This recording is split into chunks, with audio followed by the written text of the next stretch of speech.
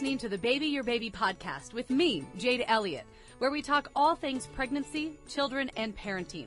Don't forget to subscribe and share with your friends. Baby Your Baby is a KUTV2 News podcast and is sponsored by Intermountain Healthcare, Broadway Media, and the Utah Department of Health. You're listening to the Baby Your Baby podcast with myself, Jade Elliott, joined today by Sarah Fassett with Intermountain Healthcare. Sarah, thanks for being with us. Anytime. We are talking today about healthy toddler snack time. And I think that all toddlers think all the time is snack time. Absolutely. Because my kids are constantly asking, Mommy, can I have a snack? Can I have a snack? Mm-hmm. Can I have a snack? And it doesn't matter what time of the day it is. It doesn't matter if they've just eaten a full meal.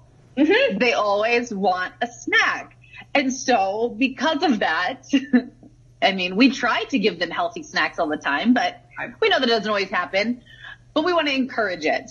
And Correct. So let's talk about some of those healthier snack options that also in turn are appealing to our toddlers as well, because that's the other challenge that we face, right? Oh man, and it'll change from day to day. So when we talk about feeding toddlers, we have to talk about the size of their bellies. They're not that big. And so they will get hungry throughout the day. If we feed them throughout the day, they tend to be nicer to us, which means it's easier for us to make a logical snack decision instead. And so our goal is to really create that habit or that routine that they are allowed to eat, number one. But number two, there are certain items we tend to eat as snacks. So our goal is to make it as easy as possible to offer good things most often, because some days that just doesn't happen, or some days there's a big event going on. We don't care. Or some days they just get into the pantry on their own. Yes, and you'll find all sorts of things they've gotten into. And our goal is to make sure they're offered healthy items when we have a more structured snack time we're around. The goal is to really connect with them. So we kind of just want to sit down and let them take 5 minutes to tell us what they've been up to, because they've been up to plenty during the day. And our goal is to try and offer something that we're okay with and that they get to pick. So think of 2 or 3 things off the top of your head. We've got applesauce squeezy packs, we've got fruit cups, we've got string cheese. And I would offer probably 2 and say, which one do you want first? Mm-hmm. And then we take the other one that we had in our mind and we plop it on the counter. And they actually do better if you kind of just sit down with them. You don't have to eat with them, but if you sit down with them, open it up, kind of help them out, they'll sit there and kind of eat, and they'll tell you all about their day. And for them, it's a connecting experience. So not only are we checking off the list for snack is done, but now our toddler or our child feels a little more connected to us. They actually tend to behave better. They've been fed, and they feel like they've been able to spend time with, a significant other or maybe a baby. Yeah. Which is interesting, that you think of that, because I know as an adult we think of, food is fellowship, and totally. and we enjoy feeding others and having people for dinners and brunches and all of those things. And it's the same kind of idea. And you forget about that sometimes just because they're tiny. They're still tiny humans. We do. We're still hiding in our closet, probably eating a snack at the same time. We just wanted alone time. Yeah, exactly. You may actually get a bigger bang for your buck when it comes to eating healthier if we actually sat down, take a deep breath, and go, I am here. We are going to snack. And there is no expectation that they have to finish it. And there's no expectation that they say, oh, this is delicious every single time. Our goal is to make sure they are fed. So if they pick a healthy option, praise them for it. Say, that's a really good pick. I bet your belly will stay full really long with that snack. Great job. And we want to reinforce their behaviors to picking good items most often. Because some days cookies will happen. There are some days fruit snacks are all that you have found in the bottom of your diaper bag. Okay, well, feed them fruit snacks. You don't want a hangry child. We'd rather have one that's fed. But most often, if you plan, and that's a loaded word. If we're planning ahead, we're being mindful. We notice the diaper bag is empty at the end of the day. And you go, I should put some snacks in there. If it takes less than 1 minute, you should put some snacks in there. Go grab an applesauce squeezy pack.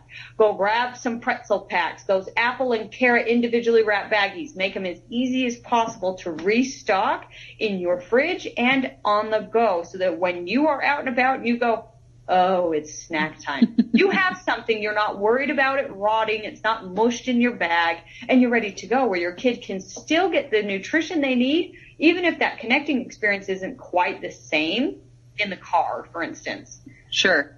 Mm-hmm. But that's the other side of it is, I mean, so many of us are on the go. Oh, yes. Especially during snack time, especially when that happens all the time. Yes. So we might as well be prepared to at least go, how's your day going, bud? Here, I have a pretzel pack. Driving down the road and say, are they crunchy today? Or are they salty today? If you have kind of a quiet friend in the back seat. But our goal is to make this the least amount of stress to make the healthiest decision. Because now you have a win-win for parents and children, and everybody's fed. So we want to make it as easy as possible to get healthy snacks, whether you are at home or on the go. So let's talk about the healthy snack options. Yeah. And how we help encourage our own children to make those decisions on their own, because we know that they eat better when they make the decision on their own. They do. When they kind of have that control of, but I chose this, and so I'm going to eat it, as opposed to you gave it to me and I'm not sure if I want it, but I'm hungry. Yes. How do we help them find that way for themselves to make that decision for a healthy snack? To be honest, the best method is showing them you can pick a healthy snack yourself. Your modeling behavior, or, people they're around often, are the number one driver of what is a normal snack. Because everybody would love to snack on chips. But if, mom and dad are snacking on an apple and peanut butter instead, they might actually want to come and join you there. And some days they will pick chips. And we say, how do you feel? Because some days they go, I don't feel so good. And you go, could it have been all the chips you ate? And they might go, I don't know. But now they have started thinking about it. So 1, model the behavior. 2, have the healthy snacks there. Make sure that they are available so that your child can go and pick them. Yeah, which makes the most sense. If those are the options, those are the options. Exactly. So, I mean, if you've got an array of stuff where, finding the fruit snacks is a little harder, they would probably just go get an applesauce squeezy pack. Sorry, and that's what keeps coming to my mind because that's what's in my house currently. But yeah, right. We provide those options where that's kind of normal and that's what mom and dad are eating. They know that is normal until they go to a friend's house or they're on a field trip or, they're outside of your home. And at that point, we're hoping we have bolstered them up with enough information that, yes, they'll probably choose chips and they might think twice about it next time down the road or never. But they've had the experience to know otherwise as well. Oh, yeah. My kids didn't know what Oreos were until they went to, Nana and Papa's house. They're like, these things are magical. Oh, and every time they go, they'll be looking for them there, probably because they know they are there. Kids are very smart. And so they're watching your behavior is the number one telltale sign of how do I eat, which is a lot of pressure for parents because they go, I have to eat perfectly. No, I just want you to make sure you're feeding yourself food that you would give your child. Right. And that's not just at snack time. That's at mealtime as well. That's at all times. Absolutely, yes. And I think that's something important to remember. We're talking, of course, about healthy snacks and being on the go and doing all those things, but it all comes full circle, mealtime all the time, setting that example. So it really does. And that's a lot of pressure for parents because they go, I need to keep this Pinterest perfect. No, you need to keep this practically functional for your household. Because if the items are there and you made dinner, that's a huge win. If you Grubhubbed it, but you added a lot of vegetables or threw in a steam fresh baggie of veggies to cook while Grubhub was on its way, they know these are healthy ways to eat, even if we are eating out. All wins. They are all wins to show them that they can be flexible with their food and still pick healthy options wherever they're at and whatever they're doing. But your modeling, I do feel, is probably the number one suggestion I have is if you know you want your kids to eat well, I need you to do the same. Yeah, absolutely. And I mean, and then you think, that's just across the board, not even with food, but with behavior and, all of the things outside of that. They are such little sponges. to pick up on everything.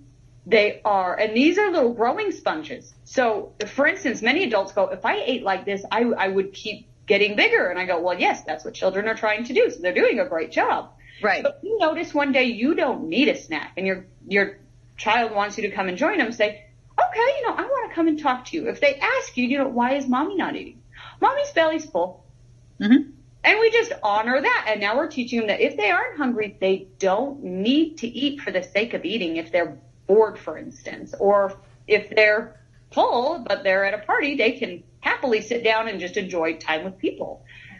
But they do watch us. And it's a really good indicator of what's going on at home when I actually ask the children, what did you eat yesterday? They never lie to me.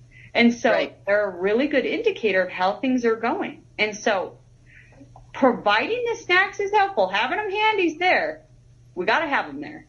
But I also need the parents, guardians, whatever they may be, I need them involved enough to say, this is simple. We can make this happen. And yes, I'm going to show up to model the behavior I'm looking for. Yeah. And is there at any point where, we need to kind of stop the snacking in a sense, not necessarily throughout the day, knowing that they're growing and knowing that they're hungry, but at some point, you talk about, are they eating because they're bored? Are they eating because they feel like it's that time to do that, even though it might not be, even though they might have just had a meal? Oh, excellent.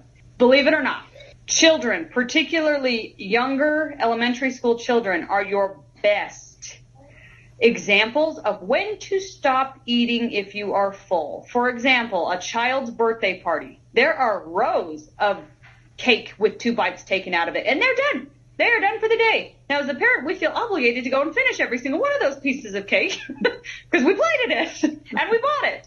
But they are actually much better at stopping when they are full than we give them credit for. They are much better than adults.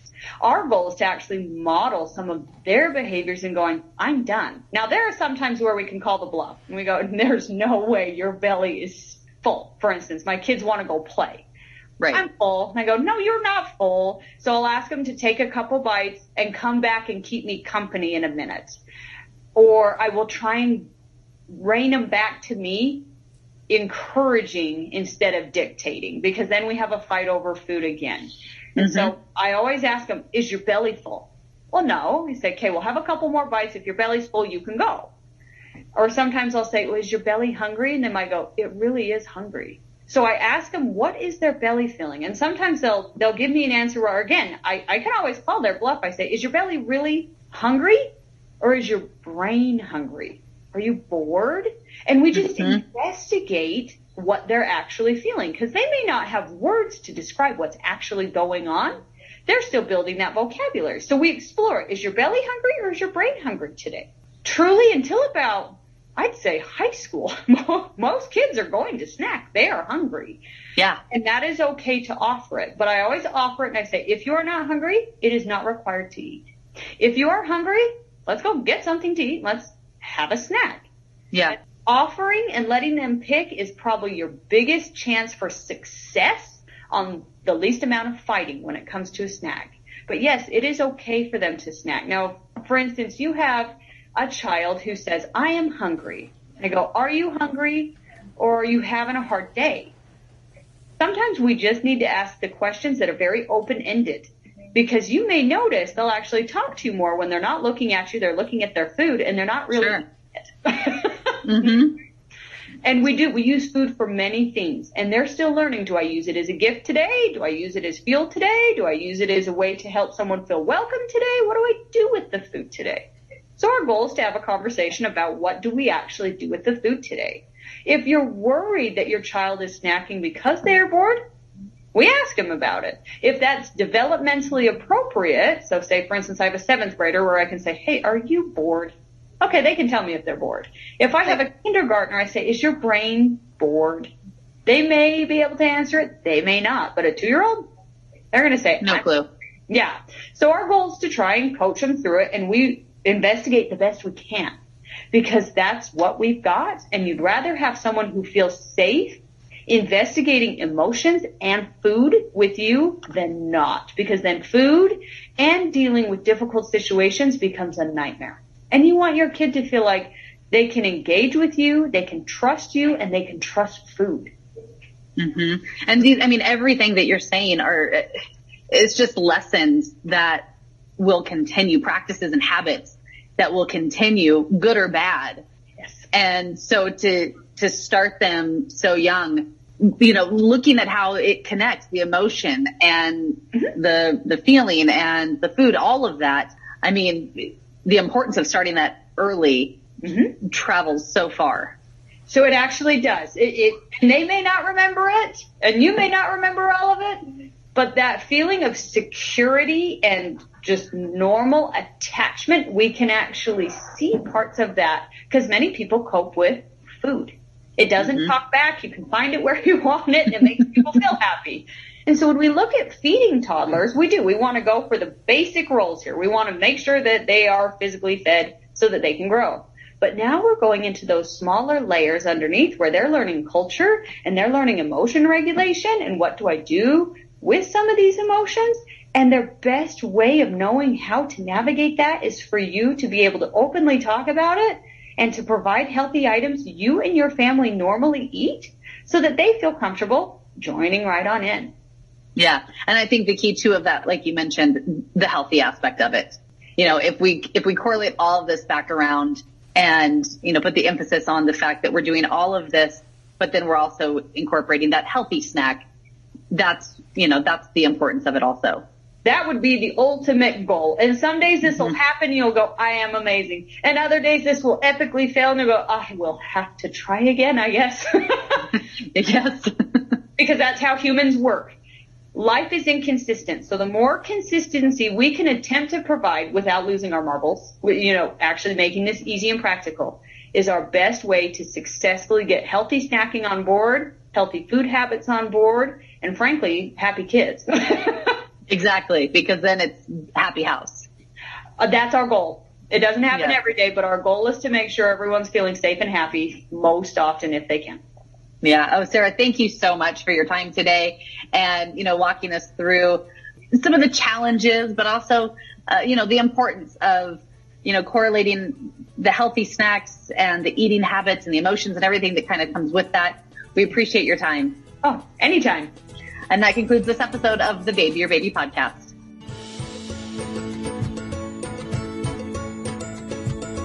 Thanks for joining me, Jade Elliott, and our guest for this week's Baby Your Baby podcast. If you have a topic that you'd like our Baby Your Baby experts to discuss, leave us a comment and don't forget to subscribe. Baby Your Baby is a KUTV2 news podcast and is sponsored by Intermountain Healthcare, Broadway Media, and the Utah Department of Health.